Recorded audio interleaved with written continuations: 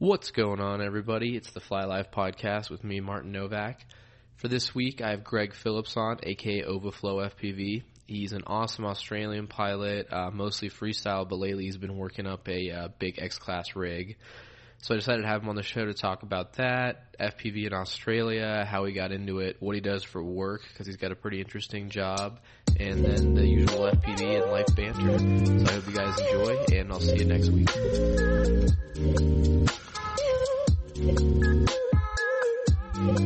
Yeah, always away working, so it's a busy lifestyle, but what do you do time off as well, so.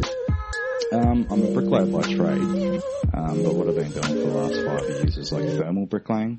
Okay. So we go into like mine sites, like gold mines and like coal and gas and stuff like that, and we fix basically anything that has heat around it, so like kilns and roasters and just anything like that. Dude, yeah. And usually it's like a third world countries like West Africa and Papua New Guinea and yeah, I was gonna say you probably have to travel a lot for that, huh? Yeah, it's always away from home, which is it's a good and a bad thing because I don't get to fly when I'm away, but I get a lot of time off when I get back, so that's the best part about it. So do you go for like 2 weeks or a month on, and then you get the same amount of time off or something? It's all random. Like sometimes I've been away for 4 months at a time. And then sometimes I'll go away for a week. It just depends on the job, really. Do you have a lady? Do you have a girlfriend? I don't have a girlfriend. I have like a roommate. Okay, cool. You know. Yeah. Same here. Just kidding, Brandy. yeah, that's it. I find like having a partner and going away for work all the time doesn't really work that well. And then especially when you get back from work and you just want to fly drones. It's like it's no time for it's so hard to explain, relationships. Man. Yeah, you're like, exactly. Nah, it's a really cool thing. I got this X-Class rig. Like I'm going to be busy for the next few days. yeah.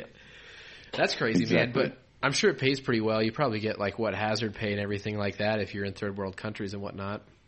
Yeah, that's mainly like the main reason I do it is I don't like working like a 5 to 9 every day, sort of 9 to 5, every day. I'd rather go away, work for a bit, and then have a bit of time off. So it does pay a bit more money than the average job, but also the dangers there as well. So dangers, and I mean that's a heavy time commitment. Like my old podcast host, Josh Kidder, he would do 3 months at a time in Afghanistan. And he's got like 2 kids and a family. You know, like that's rough. Yep. She's really gotta love you. I would choose a different career if I had a family like that. It's not. He couldn't do it. I mean, for the money, if you're by yourself, it's worth it. But yeah, if you're leaving loved ones at home and you're always away, it's not really the best thing for it. Yeah. How do you go from? So like when you were bricklaying, were you just like in your area doing construction work or contract work? Yeah, just building houses pretty much. I started doing that when I was 16. I left school. wasn't good at school at all. Couldn't learn. I'm more of a hands-on learner person. That's why I like drones. You know, you're doing everything yourself. It's more of a... You can smell the problems when it catches on fire. Yeah, exactly. Yeah, you can figure things out. But when someone's like looking at me on a blackboard trying to teach me something up there, I can't do that. So I left school and started doing construction. Hell yeah, dude. And if you don't mind me asking, how old are you? I'm 34 now. 34. Fuck yeah, dude. Well, I mean, that's a pretty good setup. And, I mean, you know, like with the trade jobs, like... I had 2 roommates, one of which worked in Alaska 6 months out of the year and one of which worked at a cement factory. And they both had really demanding schedules, but like for a trade job and the benefits and the money, like it was, you know, one of the best things you could do. Yeah, that's it. It's a good little like set yourself up as well. Yeah, it makes FPV seem a little cheaper, I suppose. Yeah, that's it. What about FPV, man? How long have you been flying? So I've been flying FPV for a year and 10 months, I think it is now. Since, 28th of January 2017, that's when I started. Prior to that, I was flying Mavics and Phantoms. Dude, that's some heavy progress, man. I would have expected way longer. I think it's just from video gaming. I used to play Battlefield 4 and fly the chopper all the time, so it's like... Yeah, one of those dudes, like everybody get in, I got this. Xbox controller. yeah. Pretty much the same thing. And what was what made you get into it? I was actually, one of my mates got a Mavic Pro as well, and it was almost dark time, and they've got I think it's the green LED on the back, so we're chasing each other around in sports mode. And I think they reach 70 kilometers an hour. So it's pretty fast, but it's not fast. And then, I went home that night and I was like, oh, I've got to get something that's a little bit faster. So I started searching like racing drones and stuff, and pretty much came across Rotorite and steel diving buildings in Atlanta. And I was like, that's it. That's what I want to do. That's it right there. Where do I sign up? Yeah. It's sick that you got into it though. Like, like after Steel's fame and Rotorite and whatnot, because I feel like that's such a good avenue to like get into or find the hobby. Yeah, it is. So much content. There's a big difference between Australia and like America with the like not flying styles, but places you can fly. Is like you don't see many Australians diving buildings and just flying around cities and stuff like that. It's like a bit of a no-no. Yeah, and you guys have so much space to fuck around in.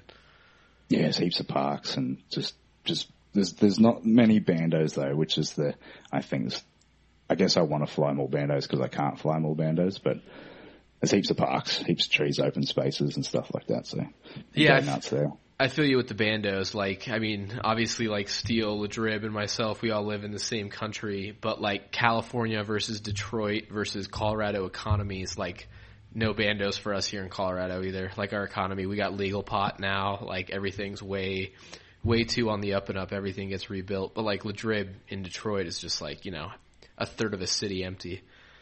Yeah, it's actually quite crazy as well. Especially like I've never been to America before, but if someone was like, "Would you like to go?" I'd be like, "Yeah, Detroit, let's go there." Yeah, it's like the last place on the map that you would screw Yellowstone, screw California. Yeah. Like, I want to go to the Bando City. City. Walk around abandoned cities. Yeah.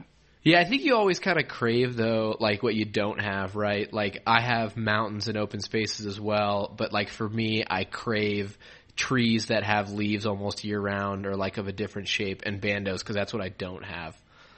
Yeah, that's it. You always want what you can't have. Every time, dude. Especially with FPV spots. Like, do you feel like you get burnt out on like the spots within an hour of your house?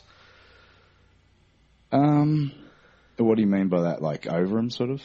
Yeah, like for me now, like I have like a rotation of spots, but I really have to drive like almost an hour or more to like find something that kind of like really excites me. Yeah. See, I stick with the same spots as well, and they're usually within like 10 to 15 minutes from my place. I don't really like driving that far. I think that if I drive ages away and I crash in a tree, I'm like, there goes a waste of a whole day, sort of. Yeah, you got way more riding on it. Retrieval, yeah. And I feel that. I like being in that like chill mindset where you can just like focus on flying. You're not thinking like, all right, well, it's been 2 hours to get out here, and I hope I don't blow anything up on this pack. Yeah, exactly. And it's usually like, there's plenty of spots over here where we can just drive out and there's not going to be anyone to fly, but it's just trees and stuff like that. So if we were to drive 2 hours somewhere to actually fly a good spot, it'd probably be like industrial or something like that. And then you run the risk of if there's people going to be there, and it's just, yeah. How are people in Australia about like trespassing laws? Like if, like flying abandoned buildings or like industrial areas and stuff like that, like less population based places, but do people really care? I think if you got caught in a place by security or the police, as long as you didn't have like spray paint and stuff like that in your bag, I don't think they would care at all. It's like if they knew you weren't up to like mischief, then I think they'll let you get away. Especially a bunch of nerds in there with goggles on and stuff. They're not. That's the thing anything. that gets about when they're like, "What are you doing?" You show them what you're doing. It's just like one of the nerdiest things you could be doing in one of the sketchiest places. Yeah. Yeah, and typically the people don't look like those type of people that are there to like cause any drama or trouble.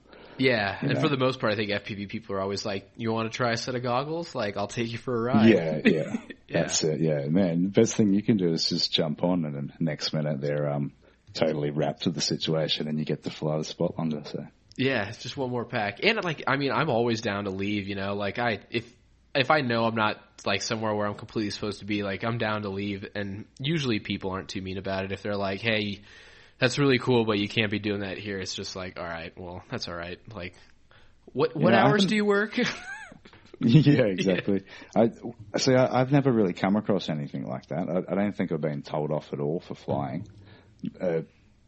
within like the FPV community, there's been people that haven't liked what I've flown, but when it comes to like the public community, they're usually just like, "Wow, dude, that's awesome!" Like, yeah, it's usually if I leave a spot, it's because I feel uncomfortable. Like people are watching, I'm like, "Oh, are they going to dob me in? Are they interested?" I'm like sussing my own self out, so I like pack up and leave, but never any conflicts about it. That's good. Are you one of the people, like we talked about this last week with Gap It, where you like fly better by yourself or in like secluded environments where you don't have to worry about people or like people aren't watching and stuff like that?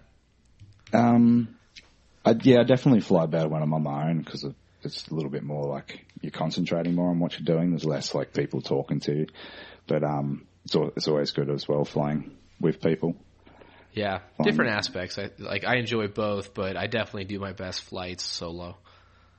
Yeah, for sure. Yeah. But you lose the adventure. Yeah, exactly. But sometimes I'll go to a spot by myself, and it might be like a early morning, and it's like an industrial area or something like that, and I won't enjoy it because I'm sketching out. It's the first time I've flown there, and I'm real nervous on the sticks. But if I had people there, you can calm your nerves down by talking And nothing makes you more nervous than basically blindfolding yourself in an unknown environment, sketch hours of the day. Yeah, exactly. Although once you're in the goggles, you kind of forget that you're standing by your car somewhere sketchy, You're a little bird flying around a building or something. I used to never think about it, and then one time I was up in the mountains at sunrise, and it was like 6:30 a.m., and I was flying, and I was like half a mile out, and I heard something move behind me in the woods.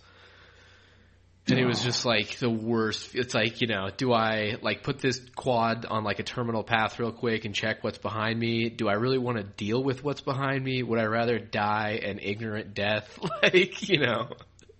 Yeah, see, if you're doing long range, that's different. Cause I've had situations where I've heard someone walking, like I'd be flying near a footpath or something, and because I'm close by, I can just sort of buzz around and see what's going on. Yeah. But not if you're a mile and a half out. You're sort of you're just Ray Charles in the goggles trying to figure out what's going on behind you. You can always just punch out as long as you can. Take the goggles off, quick look, fly back down to earth. Definitely. What when you first got into FPV, obviously rotor ride, but like what were some of your favorite pilots? Because I feel like you have I feel like there's maybe like 10, 20 pilots that kind of fly with a certain style and a certain color grading feel in the world. Yeah, the color grading's it's like unique to FPV. It's the same LUTs. Originally I started off watching Steele, Gappert, Tom Smith, sort of like those general pilots. But lately I've just been more, I hate to say it, I've been watching more vloggy stuff, like underrated pilots. Like, not underrated, but like people like Zorro and stuff that they're not like Mr. Steele, but they're just talking about what's going on and Yeah, so it's cool to watch people's like I was watching a bunch of your videos today, and like the one where you flew like over that canal, like that never-ending straightaway canal. Yeah. Like just walking out there with friends and like capturing the moment versus like talking to the camera as much is a way better kind of vlog to me. Yeah, I can't go out there with a vlog in mind. Like I'll just have my camera in the bag and then I'll either pull it out and talk to it, or I just won't. I'll just capture the flight footage. So it's like I've never gone out with a mindset of I'm going to do a vlog here and do that. So usually, I think on that video in particular, I had no wind mic or nothing. It was just like real windy. I was just like, just down here, blah, blah, blah. It was just like, same. It's the rawness, I think. Yeah, it was sick too. Like you guys were like barefoot, just trekking through mud, Like, like great storyline. Yeah, it's so Australian. Australia's got to be a sick place to fly though. Like, I don't know. Like for me, it just looks so different than anywhere I've ever flown, and it's so massive. Like talking to Noelle, she was like, "Yeah, we went on this like however long road trip to like get to 8 towns over." Yeah, well, they Kevin and Noelle, they did live in Northern Territory, so it's a little bit different. Like I live quite close to a major city, so it's the same as they live in Melbourne now. But where they were, where do you live, real quick? I live on the Gold Coast, which is in Queensland. Okay. It's like the, I don't know how you'd say it, like the Las Vegas of Australia sort of thing. That's what they sort of look at it as. Yeah. Have you lived there your whole life? I used to live in Sydney. I grew up in Sydney and then moved up here when I was 14. Oh, nice. So you've been there a while. 20 years? Yeah. 20 years now? Yeah. Yeah. Pretty much did my high school up here and all my friends and everything from up here now. So yeah. And I feel like, I mean, of all remote places, Australia is like a pretty good FPV hub. Like you guys got a pretty good community and like some pretty heavy hitters in there and all really nice people too, it seems like. Yeah, I think the community is quite great. It just, when it comes to competitions and stuff like that, there's a lot of racing that goes on, but if you're not into racing, then other than YouTube, there's nothing really going on for FPV. Is it like there are freestyle competitions, but it's not the way I see it in America and stuff. Is there's events going on all the time. It might be like once a year. So they're totally. I mean, I think FPV, there's more events going on here, but you know, freestyle is one of those. It's like no one's figured out how to judge it yet. Yep. You know, you get a guy like Air Blaster as a judge versus a guy like Steel, a whole different person's going to win. Yeah. I kind of look at it like I'm from a BMX background, and BMX used to be just only racing, and freestyle was like a small percentage of it, and then eventually the money came into it and it got really big, and you've got Dew Tour and Extreme Games and all these other massive big competitions. So I look at FPV as the same sort of thing. Once the crowd and the funding get there, then there's going to be, obviously freestyle is going to be one of those events that people sit down and watch, just like racing. Yeah, and I think like it's a reoccurring thing on here that a lot of the guests that I've had on have some kind of extreme sports background. Like you rode BMX, Sean Krantz snowboards. I used to race downhill mountain bikes. Like it's all a very, I don't know, it's like a weird, it fits in like a place in your mind that everybody's like feeding this fix. And it's like the same feeling without the skinned elbows, if you know? Yeah, that's exactly what I say. I said, it's just like doing a BMX trick, but I don't have to worry about breaking anything. So yeah, you got to like incorporate your environment and whatnot. And I remember like first getting into it, like coming from mountain biking, and I was like, oh, I broke a $35 motor. Like I'd way rather deal with that than like road rash on my hip, you know? Yeah, exactly. Or snap a pair of forks or something like that. And yeah. How long has it been since you were into BMX or rode BMX? I think it's probably been about 3 or 4 years since I've actually rode, but I was riding for 14 years prior to that, so big chunk of my life. Who were some of your favorite riders? Pretty much the guys I rode with. Like Australia has some of the best BMX riders in the world, and they just so happen to come from the areas that I ride with. The areas I come from, and those guys that I used to hang with were some of like the best influences, I'd say. Yeah, I feel like Australia's got that extreme sports vibe. Like, you know, you look at like BMX, skateboarding, like all of them, like so many. Even in downhill, like for us, Sam Hill was like world champion for like years in a row when he was an Australian guy, and everybody from like the Alps and Colorado and stuff is like, where are they finding these mountains to ride? Like, you know, we have these like massive ski runs, and these dudes from like the high desert are crushing us. Yeah. I'm not sure about skating because I haven't really like partaked much in that, but with BMX at one point, like at Dew Tour, like first, second and third wall from Gold Coast in Australia. Yeah, he was the huge dude that like made it. Corey Bowen, he was Australian, wasn't he? Yeah, Corey Bowen.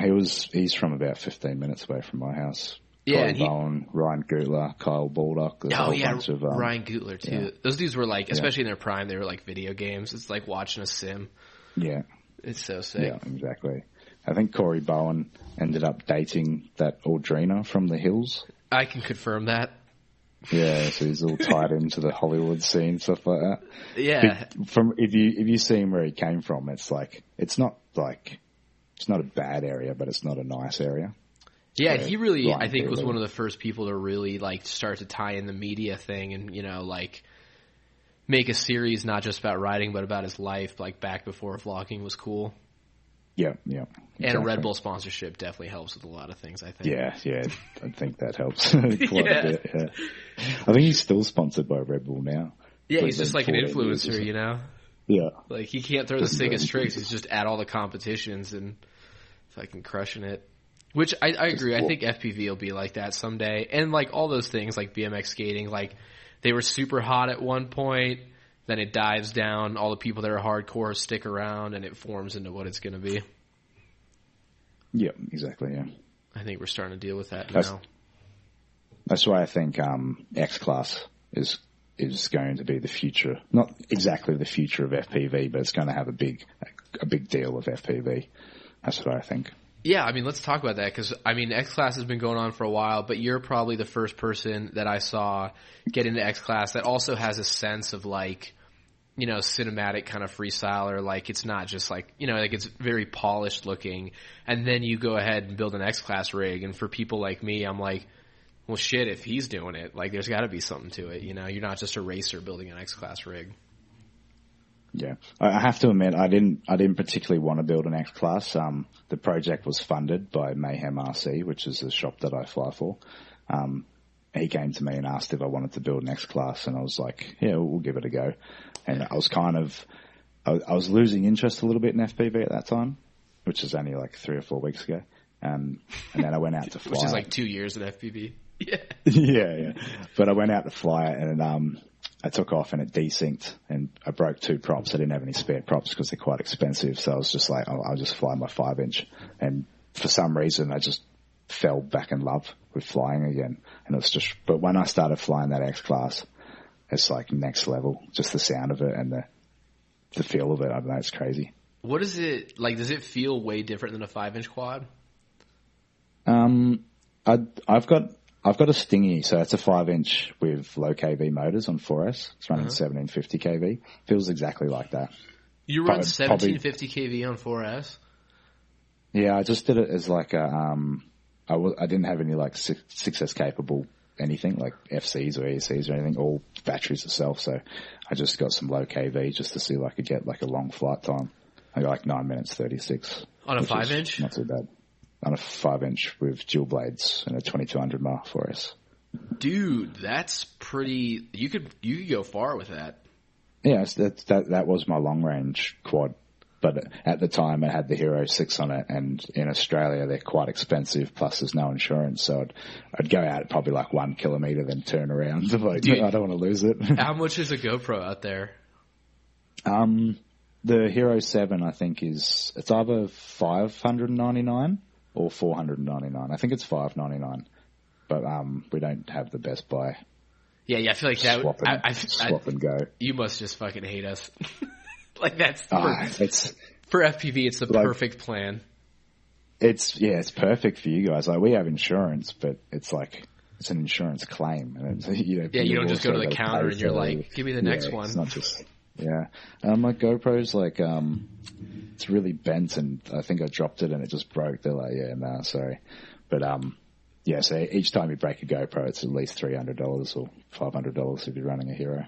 Yeah, I remember before Best Buy warranties, and for a while, like back when I was broke, I was super cheap and I would buy them like off of eBay, like just a used Hero.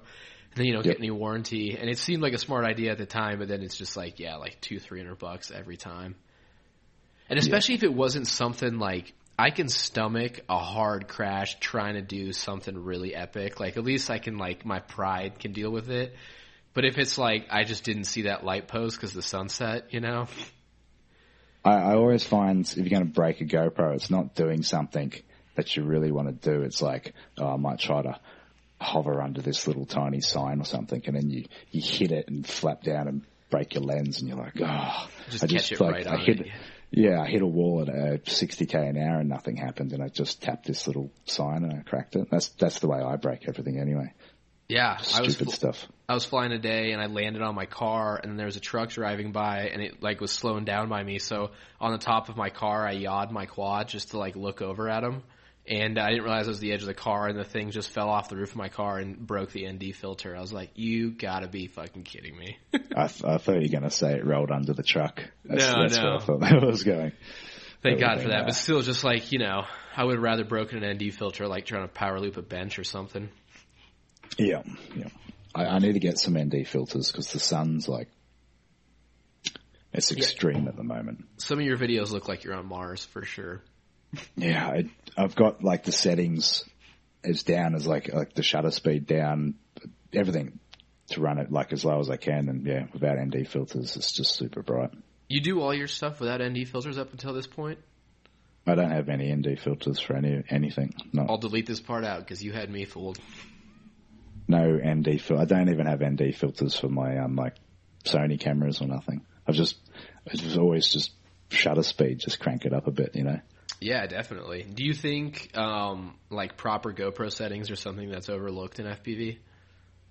I'm not too sure because I personally just run like I'll put it to 2.7K super wide and then GoPro color, and that's all I do. I just leave it at that. That's it. So, and then do you do 60 frames, 30? Do 30. 30. Yeah. Yeah.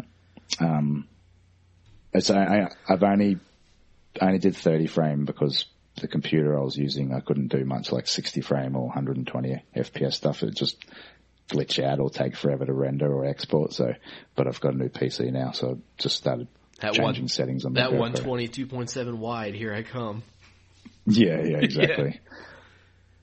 Going back to the X Class though, I mean, the build looks super clean, man. Like, you know, like what you call that, like the mesh sheathing on the wires. I mean, I think it might be a little easier to look clean because you got so much space. You know, like your flight controller in there looks like a thumbnail. Yeah, it's tiny, especially the camera in there. But that's the thing about them is it's kind of like I've never worked on a go-kart per se, but in my thought process, it'd be like working on a go-kart. Like you've got it in the garage. It's, you know, you can walk around it, you can look underneath it, and so it makes it easier. Yeah, you're not doing tiny little wires and stuff like that. So you've got the room to put the mesh on and to make it all look pretty. Put a bit of time and effort into it.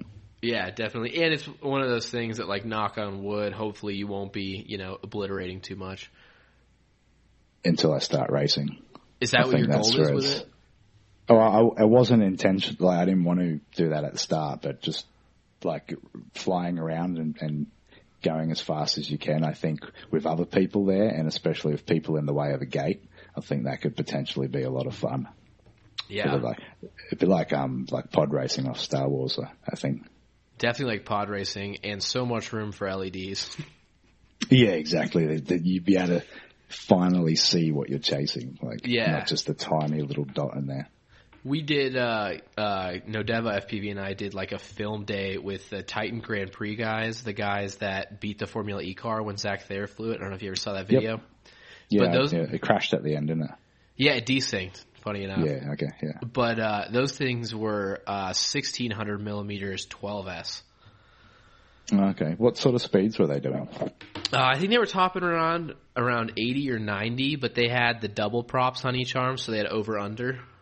Yep. So it was like the amount of torque or like grip on the air it had was insane, but it was so big that like the technology for the one they built, like for that race, didn't have like ESC braking, you know, or stuff like that. It was still like very 2015 technology. Yeah. I get a lot of comments when I post the videos and stuff, and they're like, why are the props so small, and why don't you do this, and why don't you do that? And like, it'd be good if you could, but there's not that many companies developing such things for them. So you could put some low KV motors on, but then you can't run them on 12S or 8S, or they're going to cost you $400 each. It's just the market's not there. So once that all catches up, then you'll be able to pretty much do what you want. Yeah. Talk me through your setup. What's your frame, everything on that thing? So the frame's custom made. It was made by a guy that lives on the Gold Coast named Scott. Eventually we're going to be putting out the files so people can cut it themselves or just buy a kit. The PDB is also Australian made. It's rated for 12S by APD. The flight controller is just a Betaflight F3 out of my Chameleon, running my Chameleon PIDs and filter setup. That's funny. Yeah, I literally just put it in there and I said, I'll see how it flies before I start tinkering with it. And it flew. Like, it does have wobbles and stuff, but it flies pretty good compared to like some of the other ones you see out there. Yeah. ESCs, they're B-Rotor 80 amps, and the motors are T-Motor F1000 545 kV. Oh, yeah. What size prop? They're 13 by 12. I think they buy Master Air, those props. Master Air. So there's a lot of props out there, but I just found out, because we want to get dual blade props to sort of like do a top speed run. And found out that the props that we need most of the time they're for aeroplanes, so they don't actually come in a left and a right, or clockwise and counterclockwise. So we've got to sort that out, but it's just people aren't making parts for them at the moment. Yeah, I mean, it's so rare, and with the price, the barrier to entry is so high, because, like, what, a proper X-Class bill is like $1,200 or something? Yeah, it's cost about 1,700 Australian for this one. And if you snap props, they're 25 Australian dollars each. So. Yeah, it's like a whole different kind of flying session, man. Yeah. It's like a track day in a Ferrari. Yeah, but the joy from flying it makes it all worth it. I mean, like, if I've had Phantoms and stuff like that, and you pay $2,000 for them straight up, and this is much funner than a Phantom. Yeah, and you can still, like, strap your GoPro on it. And do you see any advantage of an X-Class for, like, freestyle in terms of, like, flying massive mountains or anything like that? No, not at all. I think for freestyle, like 5-6 inches is where basically that is. I think for X-Class, other than, like, spectator sport and racing, I think maybe they could have maybe market in, like, high-speed chase film sort of stuff. Where, I don't know, like chasing a motorbike and you got to go through a cornfield, like through tiny gaps and then chase the bike. That's where I think that sort of market will come out. I guess you could carry a better camera without much effort.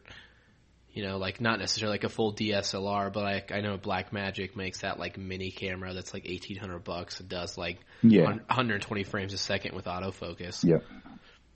You just have to get a gimbal that could obviously handle that outside air force. And then, that's a gimbal that's rated for like 90 miles an hour with direction changes within a 10-foot box. Like, yeah, exactly. And some real good PID custom tuning and software on it. Yeah, I would be curious to tune one of those things because, like, just to see where the numbers end up at, you know, like tuning a Tiny Whoop, which is the polar opposite, your PIDs are at like 200 on those beta FPV boards, like it's through the roof. But I guess the authority of an X-Class quad might not be that different than a 5 or a 6-inch quad if your PIDs are working. Yeah, like a lot of people say you have to turn the yaw gains up, but mine, pretty much what I would run on my Chameleon, and it feels like it is heavy. You can feel the momentum in it when you're turning, but it turns pretty sharp.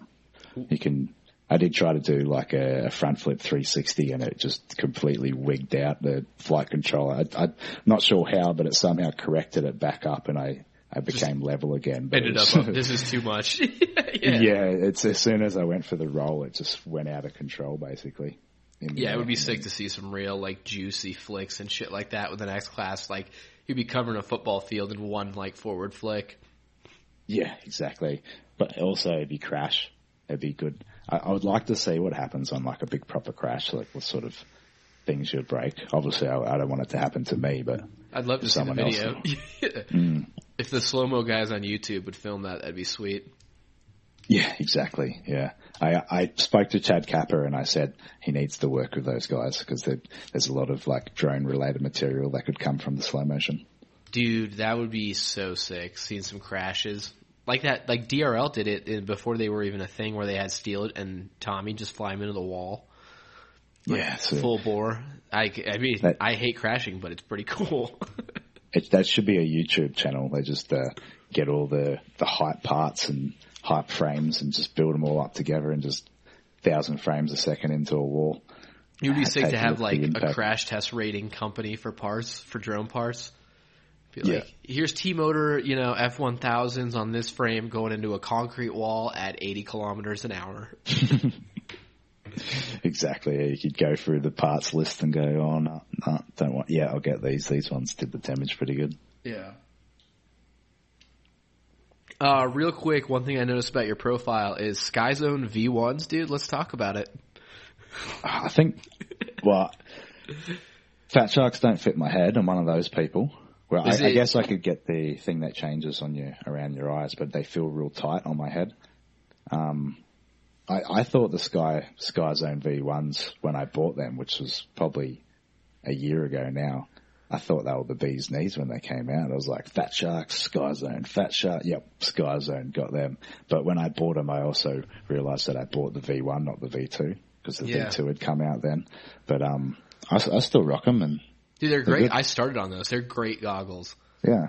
I don't like when I try my friend's goggles. The image looks clearer, but it's not a $700 difference to me, or a $500 difference. For real. It's like, oh yep, and then I go get like a new camera, like a Predator or something. I'm like, oh, my image is just as good as theirs. Yeah. So, yeah, it changes, and it's all 16:9 as well, so nice and widescreen. Yeah, I remember when I went from those to the HD3s, and the HD3s had like bigger screens and like they felt a little bit better, but I did miss the wide sky zones. And back in the day, they were like turnkey diversity, like 2 years before anybody else was.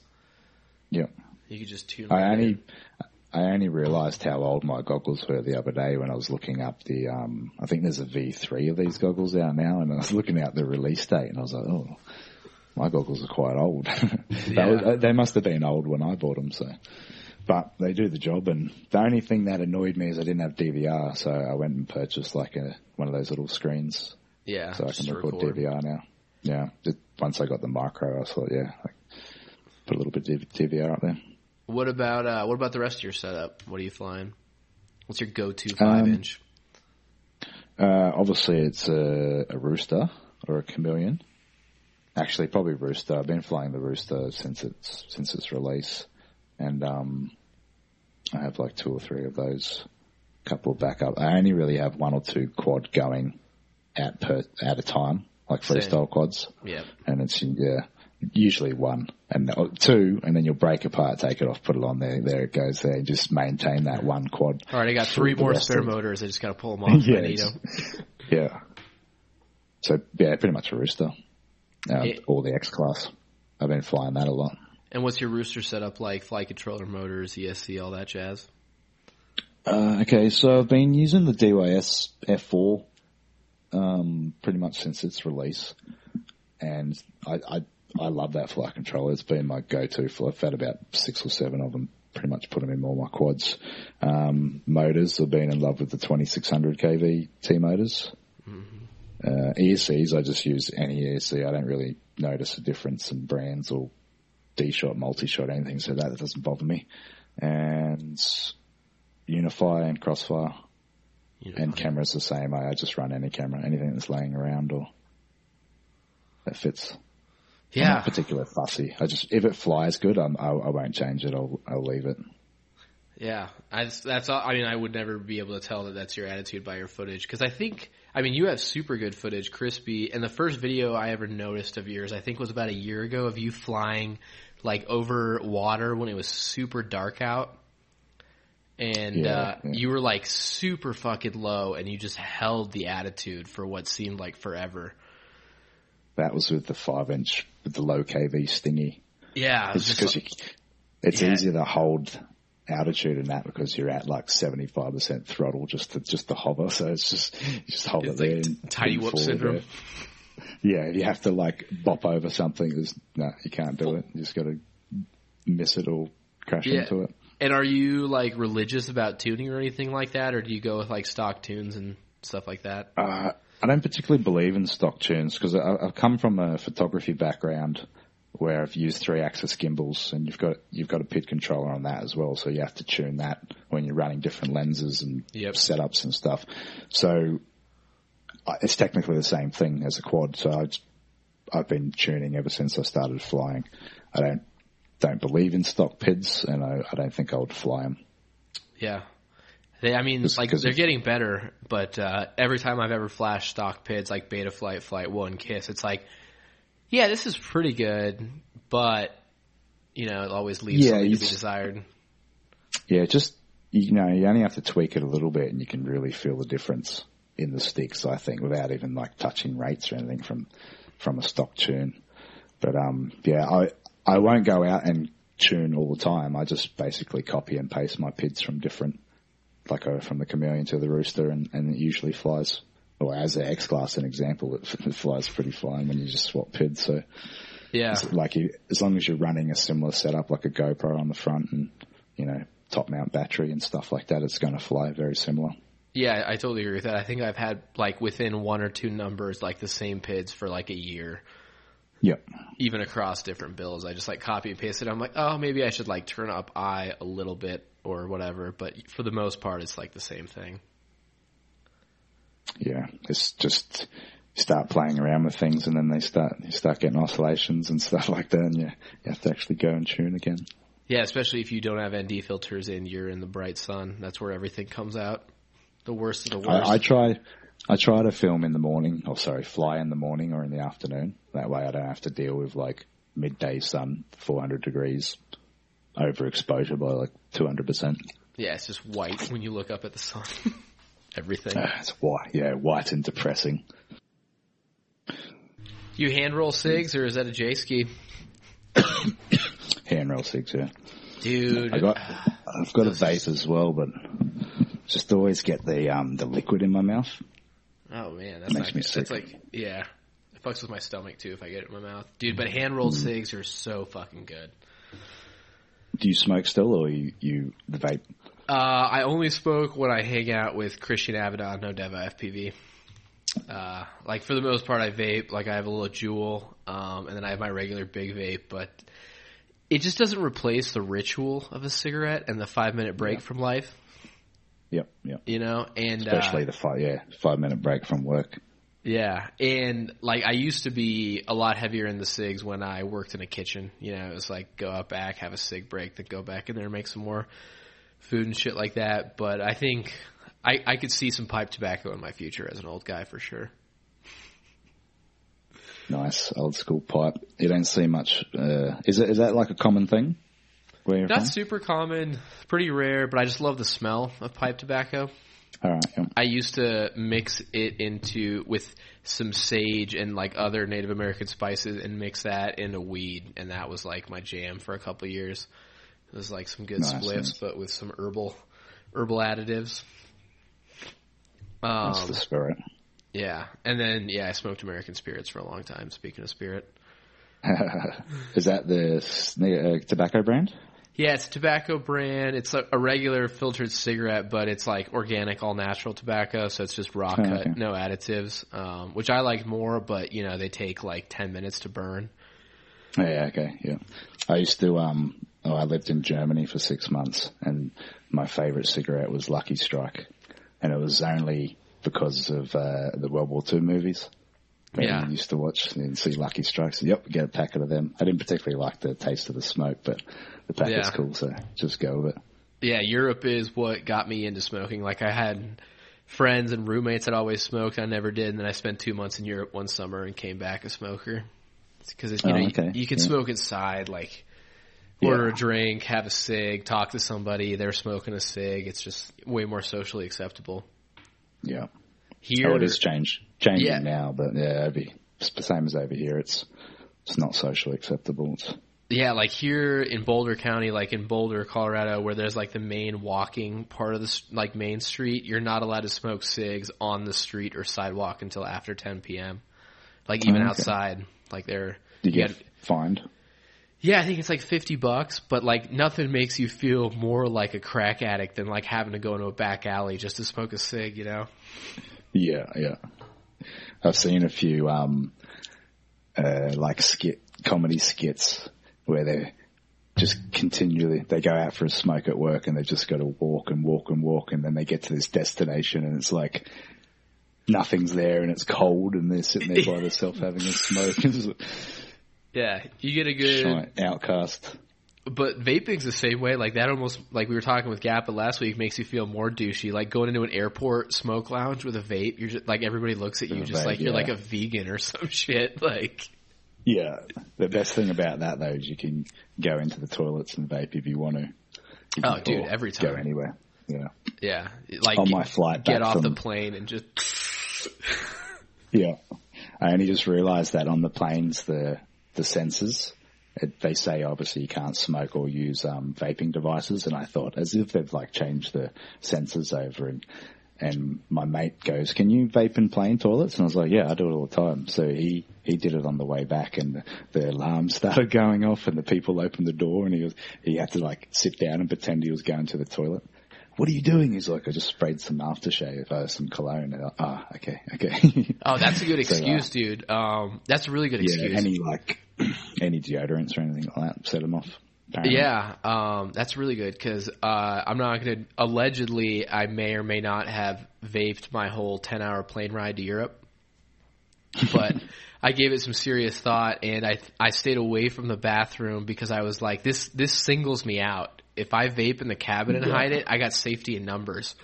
It could be anybody in here. You know, and I didn't bring like my big vape, like the one that I can, blow huge clouds with. I just brought like the little e-cig Juul and just ghosted it, Like the person next to me didn't even know I was hitting the vape. Yep. Just blow it through your shirt or something.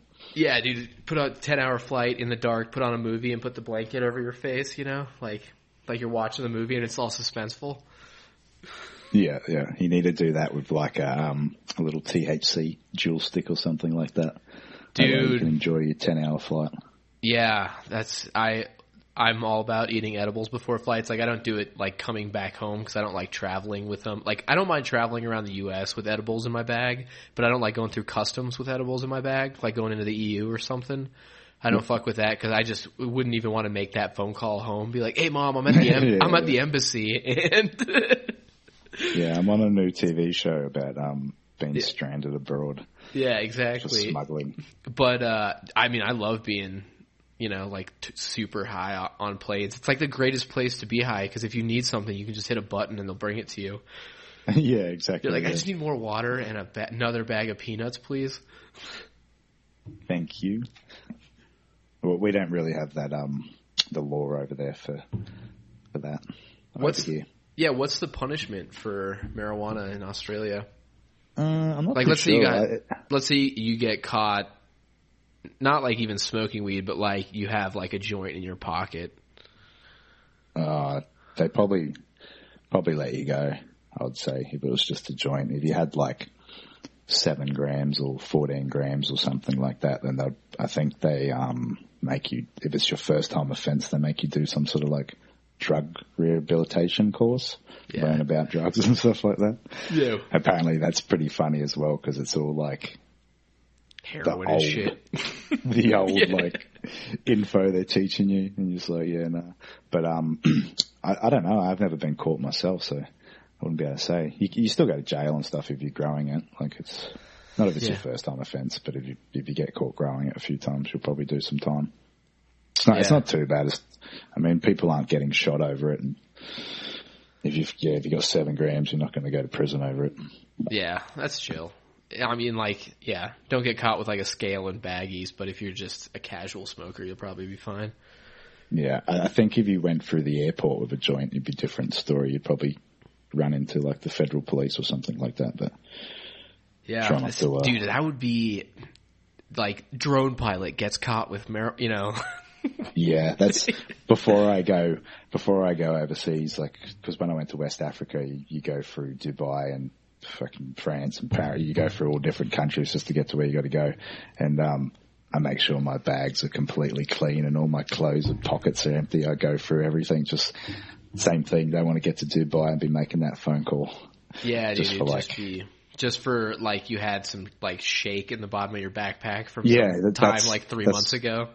Yeah, that's all it takes. A little bit of crumb and maybe 10 years or your life or something like that. Yeah, especially in a place like Dubai, dude. Yeah, you'd probably be best off just diving buildings there. You wouldn't even get in trouble. Yeah, especially if you used a whoop. You fly micros at all? I fly a 2.5 inch, but it flies more like a 5 inch than anything. It's on 3S and it runs like a beast. I feel like it rips. Yeah, those things, you got to rip, dude. Yeah. I did fly the old tiny whoops when they were brushed. I haven't tried like a brushless whoop. Yeah, I haven't tried a brushless whoop either. I have a new brushed whoop, and it flies great, but it definitely takes me like 2 to 3 packs to get used to it. Like my throttle thumb especially. And then when I go back to my 5 inch, like the hover point is, 60% shorter in the throw. So it's like way, way more touchy. Like if I'm always worried about like flying under something and like bopping my 5 inch into the ceiling of it, like overcorrecting with a throttle. But what's your 5 inch? I run a Craft Quads low flow.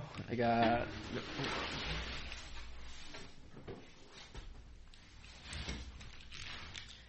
No one's going to be able to see this, but it's just a super slammed toilet tank, 5-inch. Toilet tank.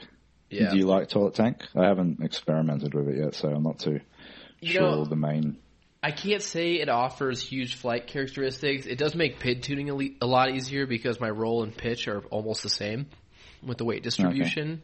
Okay. And I think that opening up, like when you turn the battery sideways, you open 2 slots of air from side to side. And I think it helps the yaw authority a little bit. You get more moving air around the quad instead of like having, like a bookshelf in the middle. Yeah.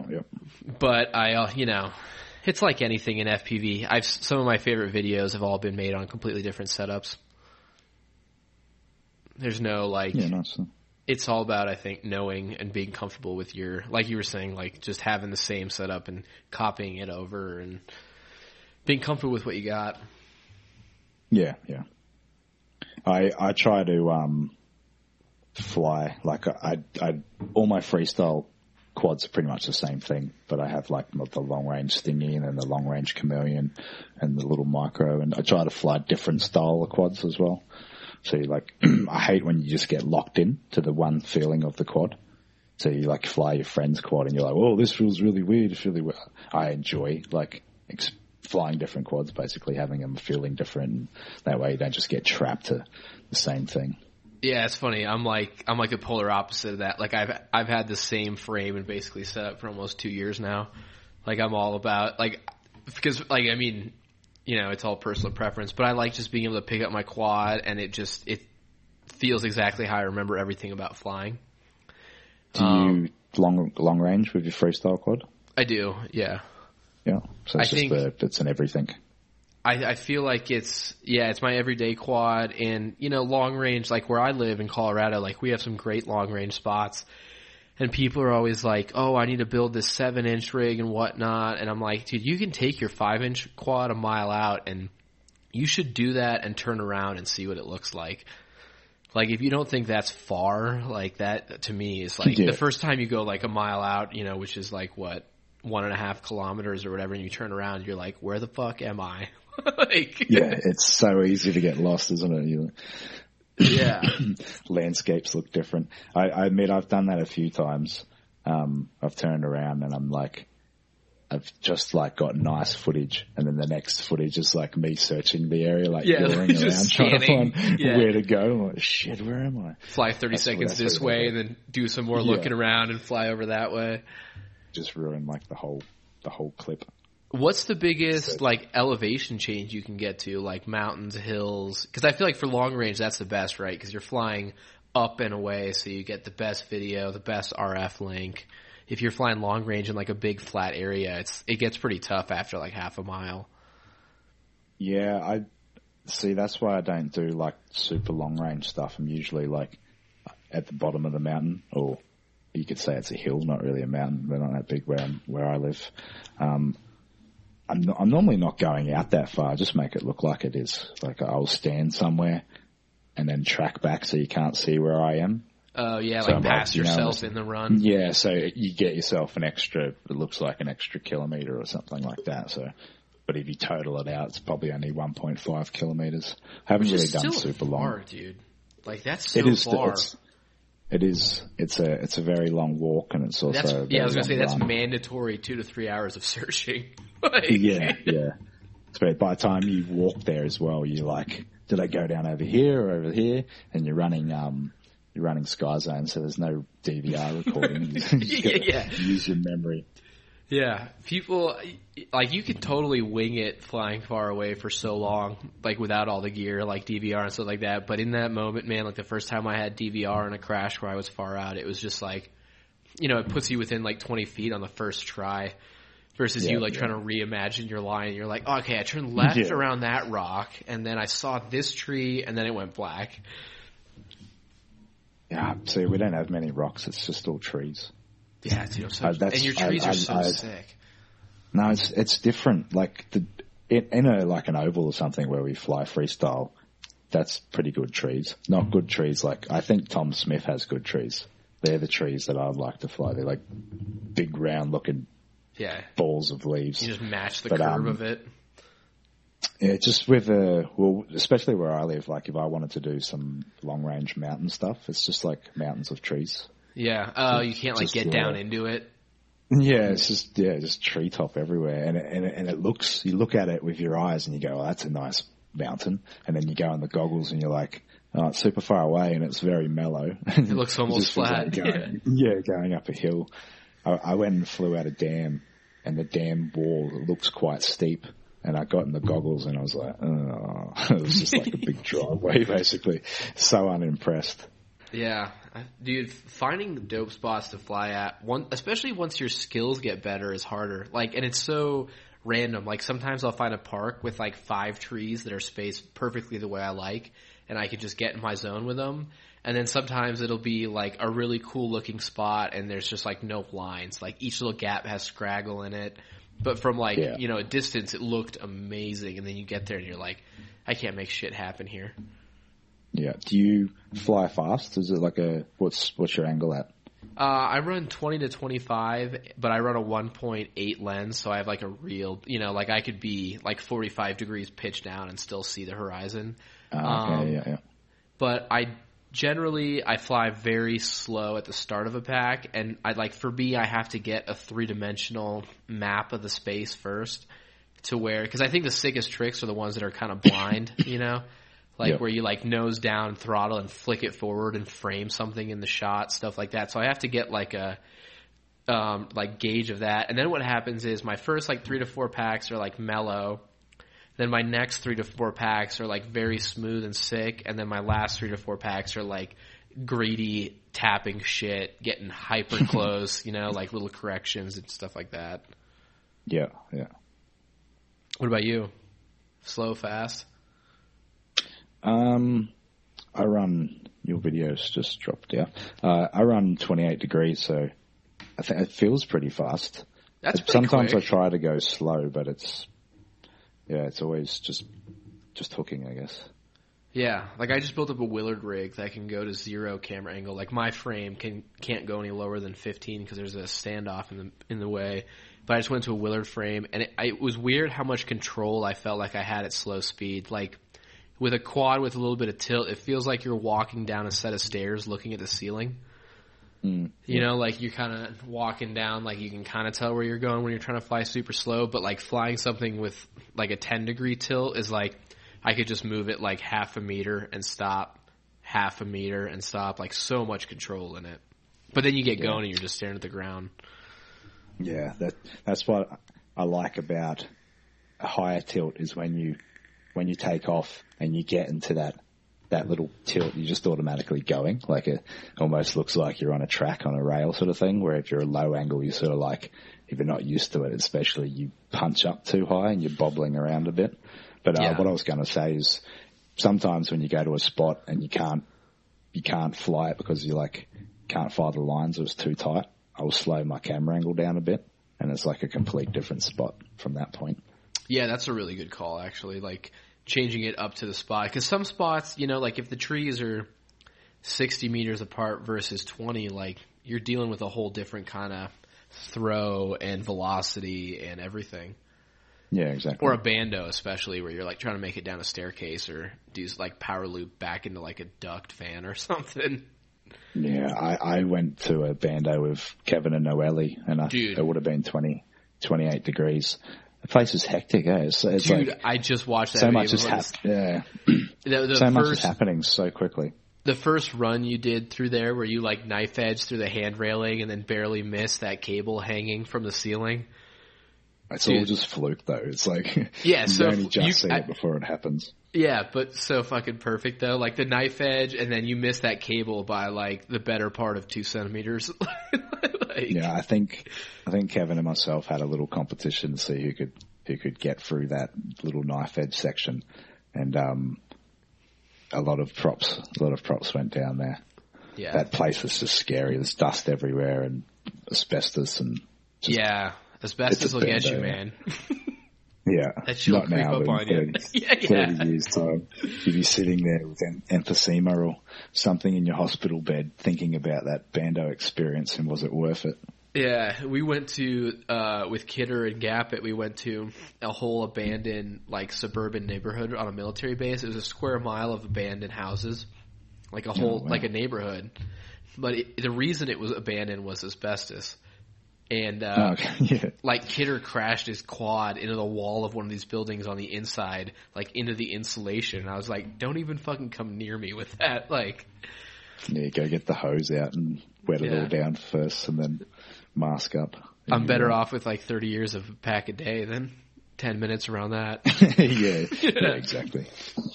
Pick your lines. What about FPV for you? Like you were saying you were getting burnt out on it for a bit there, and then it kind of like came back to you. Like I feel like a lot of pilots that really care about their footage and their flying kind of go through that, ebbs and flows of like, this month it was amazing. Next month I was kind of like frustrated with it.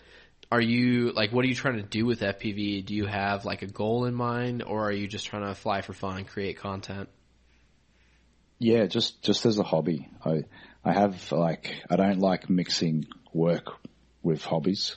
Like I used to do that with photography. It was a hobby, and then I made it a job, and then I started losing passion for it because of that.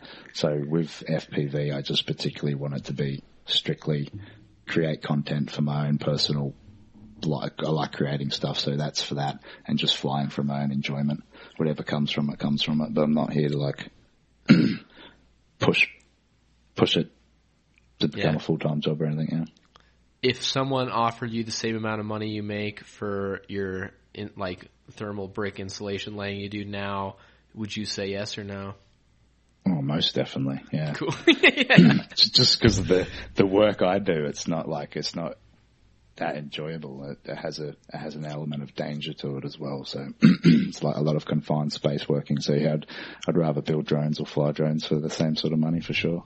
Yeah, and what about, like not necessarily like being like a freestyle FPV pilot, but like doing like the Air Blaster Johnny kind of stuff where you're like brought in to capture a moment with your piloting skills versus like go rip a line, Yeah, I would like to do that. I think it's the licensing that has kind of held me back from that. But like I was explaining with the X-Class, I think there's a market for like high-speed chase filming with like a rally particular cars, skill set. Yeah, just like even with extreme sport, like you could follow along with Monster or Red Bull, and just the stuff that they film fits it perfectly. Yeah, it would be sick to be like a Red Bull pilot, and you're like, even if it was like you're the equivalent of like a Red Bull cinematographer, like you're on the staff, not an athlete, that would still be super sick. Yeah, it's just like my theory is that like, say they had to use a helicopter for a high-speed chase. I mean, there's a lot of money involved in setting up a helicopter gimbal plus fuel, piloting, all that sort of stuff compared to compared to a $3,000 drone with something that can do 200 kilometers an hour and keep up with what they're doing. A heli messes up a shot and it needs a quarter of a kilometer to turn around and like set up the shot again. A quad can do a roll and just be back on lock in like half a second. You're like, I missed that turn. Go, boop, boop, and I'm behind it again. Yeah, exactly. And if you put like prop guards on it, it becomes like a lot safer option too. So you can get, you could really get close to someone if that's what they desired. Yeah, I think prop guards are the key, man. That's I need. Fair. At least you'd be able to fly them indoors then. Yeah, I really want to build up one of those like Cinewhoops, the 3-inch with the Hero on it, like way underpowered but super stable and safe and non-intrusive. Like people see it and they're like, oh, I think I saw that at Best Buy or like on Amazon. Like it doesn't look like a racing quad. Looks a little home built and a little intimidating. Yeah. Are you speaking like Nurk's one? Yeah, like Nurk's, and then the guy that invented Real Steady that did like the Muscle Beach video, and then he also did like a Kohl's commercial, which is a department store here in America, and it was a one take through a department store, like through shoe racks, and like just Real Steadied out the wazoo, but it looks so good. Yep. It's dude. Yeah, I remember watching that original one where he flies backwards through the graffiti and then through the and nuts, insane. Yeah, like Jordan mentioned, I don't know what computer that guy is using to render Real Steady, but like he's rendering in real time, which means that machine is like $20,000 to $40,000, like to get that kind of video rendering. It's just like, it would make it so much more enjoyable because like the part about Real Steady is like how long it fucking takes. Yeah. I see comments about people like, are you using image stabilizer? Are you using Real Steady for freestyle? And like, yeah, if you knew how long, like even with Premiere Warp Stabilizer, if you did a full 3-minute freestyle clip, it would take like an hour or 2 hours for my computer to render it, and then it would look shit. But yeah. You'd have to go through and keyframe adjustments just to get it to actually look proper. But yeah, a lot of people don't realize that. It takes forever. For me to use Real Steady, it either, like, I have to think of it ahead of time and be like, this is going to be a Real Steady line, which is going to, you know, like, fly in a way that it's easier to deal with later. Yep. Like, super smooth, no rolls. Like, I don't vouch for using it as a freestyle, like, additive at all. Like, the amount of effort you would have to do to stabilize flips and yaw tricks and shit would be, like, you could probably like send a spaceship to the moon with that amount of effort. Like, it's so much. But you know, like if you're chasing something like Johnny's Rhino videos or like Air Blaster's rally cars or like my building dive video in Kansas City last week, like if you have it planned out, it's a lot easier to deal with. But like someone commented on my dive video and was like, is this even real footage? And I was like, yeah, I just figured it'd be easier to actually go out and fly than make a CGI edit. Like, are you kidding me? Yeah. Sitting in your room just doing all that for a 30-second video. Yeah, not going to happen. Have you ever messed around with Real Steady or like, I mean, you said Warp Stabilizer. You messed around with that? Just Warp Stabilizer. I've only looked at Real Steady. I looked at the price of it and I sort of figured I don't really need to use it for anything. Yeah. No, it's only extreme stabilizing pretty much. Yeah, one trick I learned in Warp Stabilizer is if you record in a high frame rate and you slow it down by half and then warp stabilize it at like a incremental values, so you do like, you know, 6, 7, 8% or something. Yep.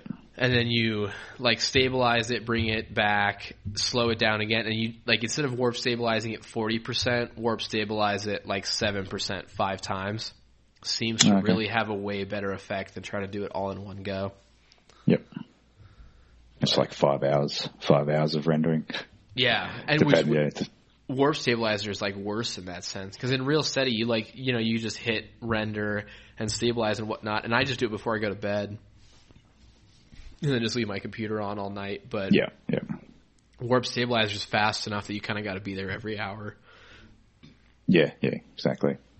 Yeah, and I did like it was a 2-minute Real Steady clip. It took 13 hours to render, and it dumped out an 80 gig file.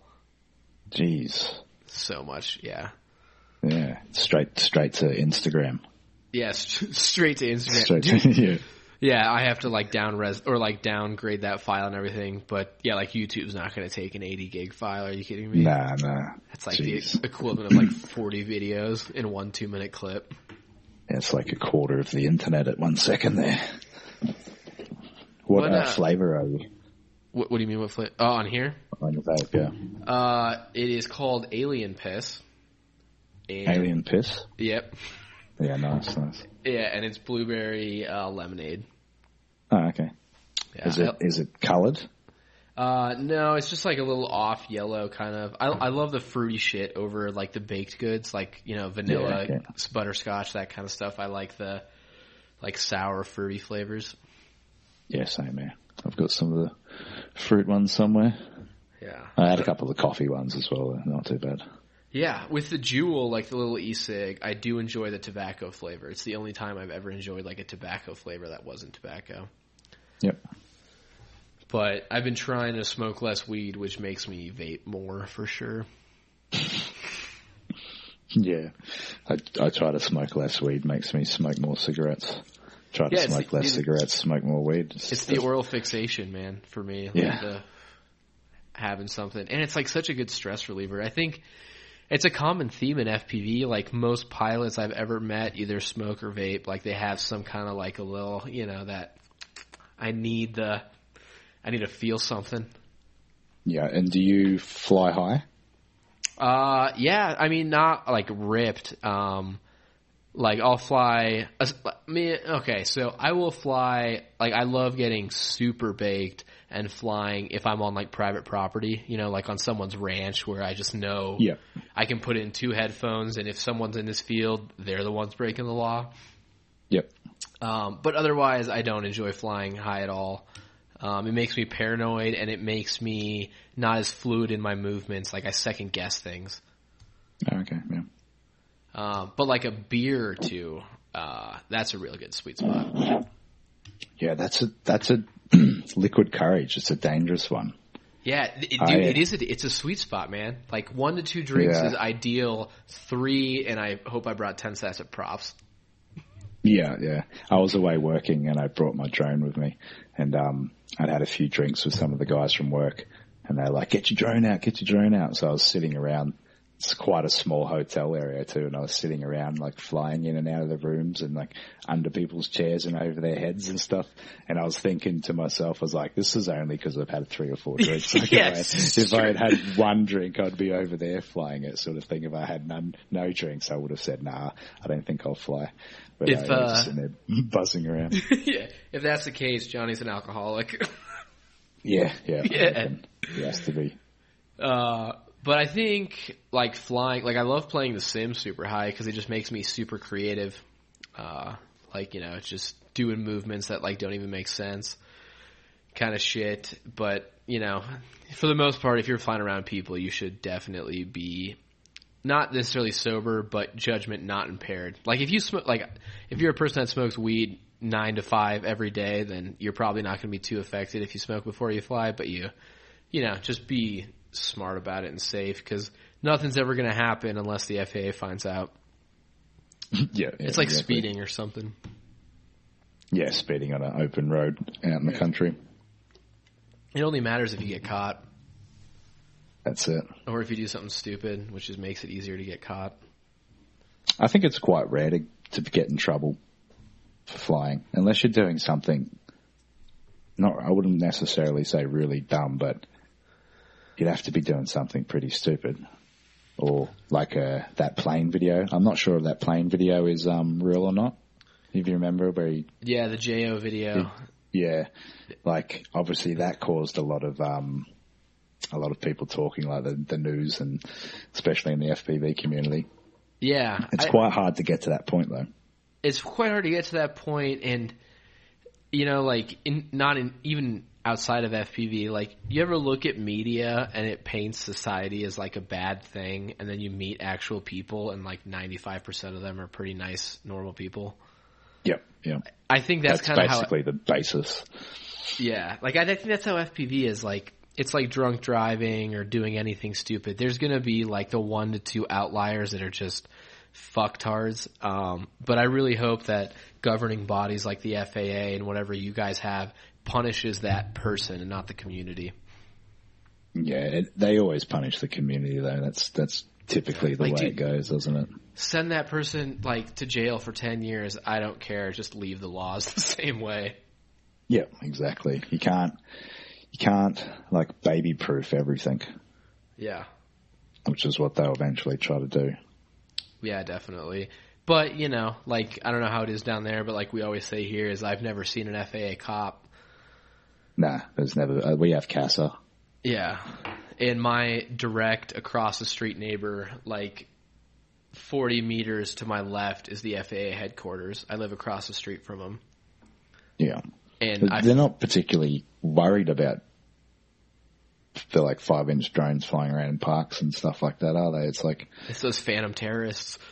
Yeah, it's actually people like in the airspace messing around in places they shouldn't be doing. Yeah, totally. And yeah, I mean, I'm sure someday, I really don't think that a 5-inch quad could really take down a plane unless it hit it like in the most fucking 1 in a million perfect ways. And it's like that video that Stingy put out a way long time ago where he was like, the capacity of a 1300 milliamp battery is so low, in terms of getting to where a plane is. Unless you're flying right next to an airport, you're not going to be in its realm at all. Yeah, and obviously the possibilities there. If someone wanted to do it, they could do it. But you can say that about anything that's remote controlled and can fly. It could be a plane, a helicopter, a Phantom, anything. Yeah, you could totally drive an RC car onto an airport tarmac from a remote location and fuck shit up if that was your agenda. There's 1,000 ways to do it. Put a big knife on it and run into the tire of the plane or something. I don't know. Battle bots, bro. Yeah, that's it. Go in there and flip the plane over. Yeah. It would be really sick to fly around a jetliner that was just parked, though, not even flying. I'd love to do that. It's because it's forbidden, that's why. If you could do it every day, you'd be like, I'm so sick of flying around planes. I want to go to a park or something. Yeah. Something, like a nice tree to fly around. It's planes and bandos are just boring. Yeah, I fucking hate these. This whole abandoned amusement park, I'm so sick of it. Oh, would that'd be the prime FPV gold mine.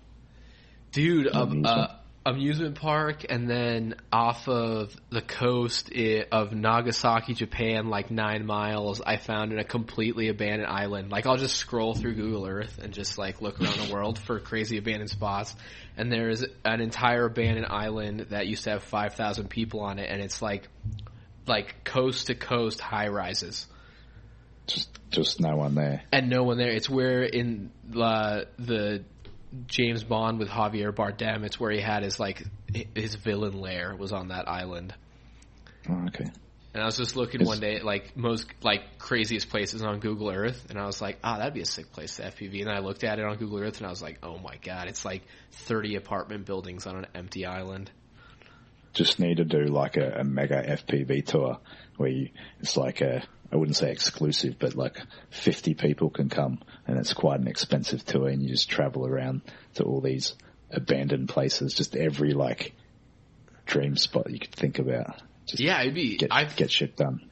I've thought about it because in America, national parks are forbidden, but you can get a film permit, and a film permit is not it's $500 for a one-person cruise. So it'd be sick to get Rotor Riot or Rebel or Beta Flight or whatever, get companies to front the money for a 10-person group of pilots to just go shred the Grand Canyon for a day. Yeah. Content for days. Yeah, exactly. And that's the sort of material that gets turns viral. Yeah, because I don't think a park flying video has gone viral since 2015. Yeah, that's it. Ever since Chapu did some videos, that's when it all sort of faded out. Yeah, ever since then, it's I think the location and the subject matter of the video is almost as important. Johnny didn't do crazy shit with those rhinos, but people are just eating it up. A lot of people are, do you mean in a positive or a negative way? Because it's quite both. I think positive for the most part. It's such a novel shot, and to all the people in a negative way, dude, fuck you.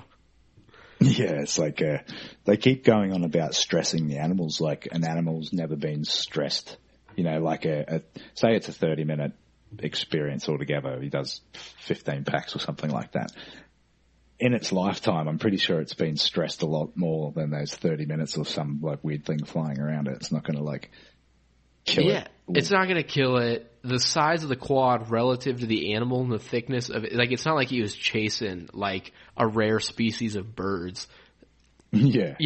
This is the which would still be okay because they get chased, you know what I mean? They're not just out there going, oh yeah, we're sweet, he's chasing the bowling ball of animals. Yeah. And that thing's not going to be stressed at all.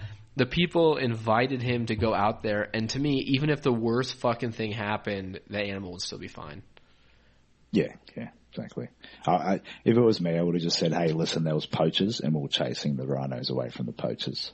And then they'd just be like, oh, that's a good call. God. Yeah. Good call. Well, you should have used the car to chase them, not a drone, because they're scary. Yeah, and in the big spectrum of stuff, if Johnny's video brings awareness to, rhinos dying out, then it's for the greater cause, for sure. Yeah, exactly. But yeah, people love to hate too, right? No, it's drama. People love drama, don't they? Yeah, they love it so much. Some of the comments, they said, what was it? it's like, oh great, thanks for this. Now people are going to take their drones and film rhinos all the time. And I thought, how's that even possible? That because that's not like a $4,000 investment just to get there. Just to go chase some rhinos for a clip that may or may not even like be seen by anyone. Yeah, and let alone like take the 3 to 4 years of honing your craft to where your thumbs and your tune are like pretty much perfect. Yeah. Like next week you see on Rotor Riot just people chasing animals, just oscillations and wobbles and shit everywhere. Yeah, but it's going to be like fucking bot grinder chasing a muskrat through a ditch. Not. Yeah, pretty much. Oh yeah, man. I think we'll wrap it up here. I got to go to Tiny Whoop headquarters here in 5 minutes. Whooptown. Are you flying or just conversing? So it's always for the flying, but I end up conversing and like just eating pizza and drinking beers because we have the Tiny Whoop Invitational in a month, and like I got invited this year for the first time. But like the people I'm going to be racing are people that fly whoops like year round. So like proper whoop pilots, they're a whoop pilot. Yeah, like Velcro FPV just posted a video of him flying a whoop, and I'm like, that's not going to happen. Like. Even if I flew every day for the next month, that's not going to happen. So I go up there to like converse and hang out and fly a little bit. Cause Jesse does have, he has like a kaleidoscope tunnel. It's like a tunnel full of mirrors and lasers and shit. Yep. So it's like the Wonka factory, but, I'm not training per se. I thought of an idea. It could already be out there. I'm not too sure, but you get your whoops and you make them look like mice, and then you fill like a warehouse full of cats. And the obstacle course, you got to fly around, swipe them out of the air, dude. Put tails on them and stuff. I just went to my mom's house for Thanksgiving for vacation, and there was 4 dogs in the house, and I could just fly that whoop around all day, and they would chase it. And a few times they got in their mouth and whatnot, and I had some DVR feed of their teeth, but they don't stop chasing it. Like I have to stop because they'll just hyperventilate themselves trying to get it. Yeah. Good exercise for them. Like 3 packs in, and they're just like laying down on the floor. But before we get out of here, any sponsor shout-outs or anything like that? Just give a shout-out to Armatan for basically keeping us going, and same to Mayhem RC. Crushing it. And YouTube channel is Ovaflo. Instagram is Ovaflo. Yeah, I think my YouTube is actually, the URL is Greg Phillips Edits, but if you just search Ovaflo, then yeah. Same for Instagram. And real quick, how'd you come up with Ovaflo? It was on a toilet truck. Spelt differently though, but I was behind a truck. A toilet truck? Oh, dude, that's... And it had something like... I'm so glad I asked that. Overflow or something, yeah. Yeah. And a few people have asked me, and I've told them that, and they're just like, oh, okay. But yeah. Well, hell yeah, man. Thanks for doing the show. I'm glad we could finally link up. I know we didn't earlier, but this was a good episode. And keep doing what you're doing, man. I think you're one of if I see a Greg Phillips edit, I can tell it's a Greg Phillips edit, which is a very unique quality in this bobby. Well, thanks, man. Thanks for having me on. Appreciate it. Yeah, man. It's been good chats. Yeah, stay in touch and have a good one. Peace. Cheers.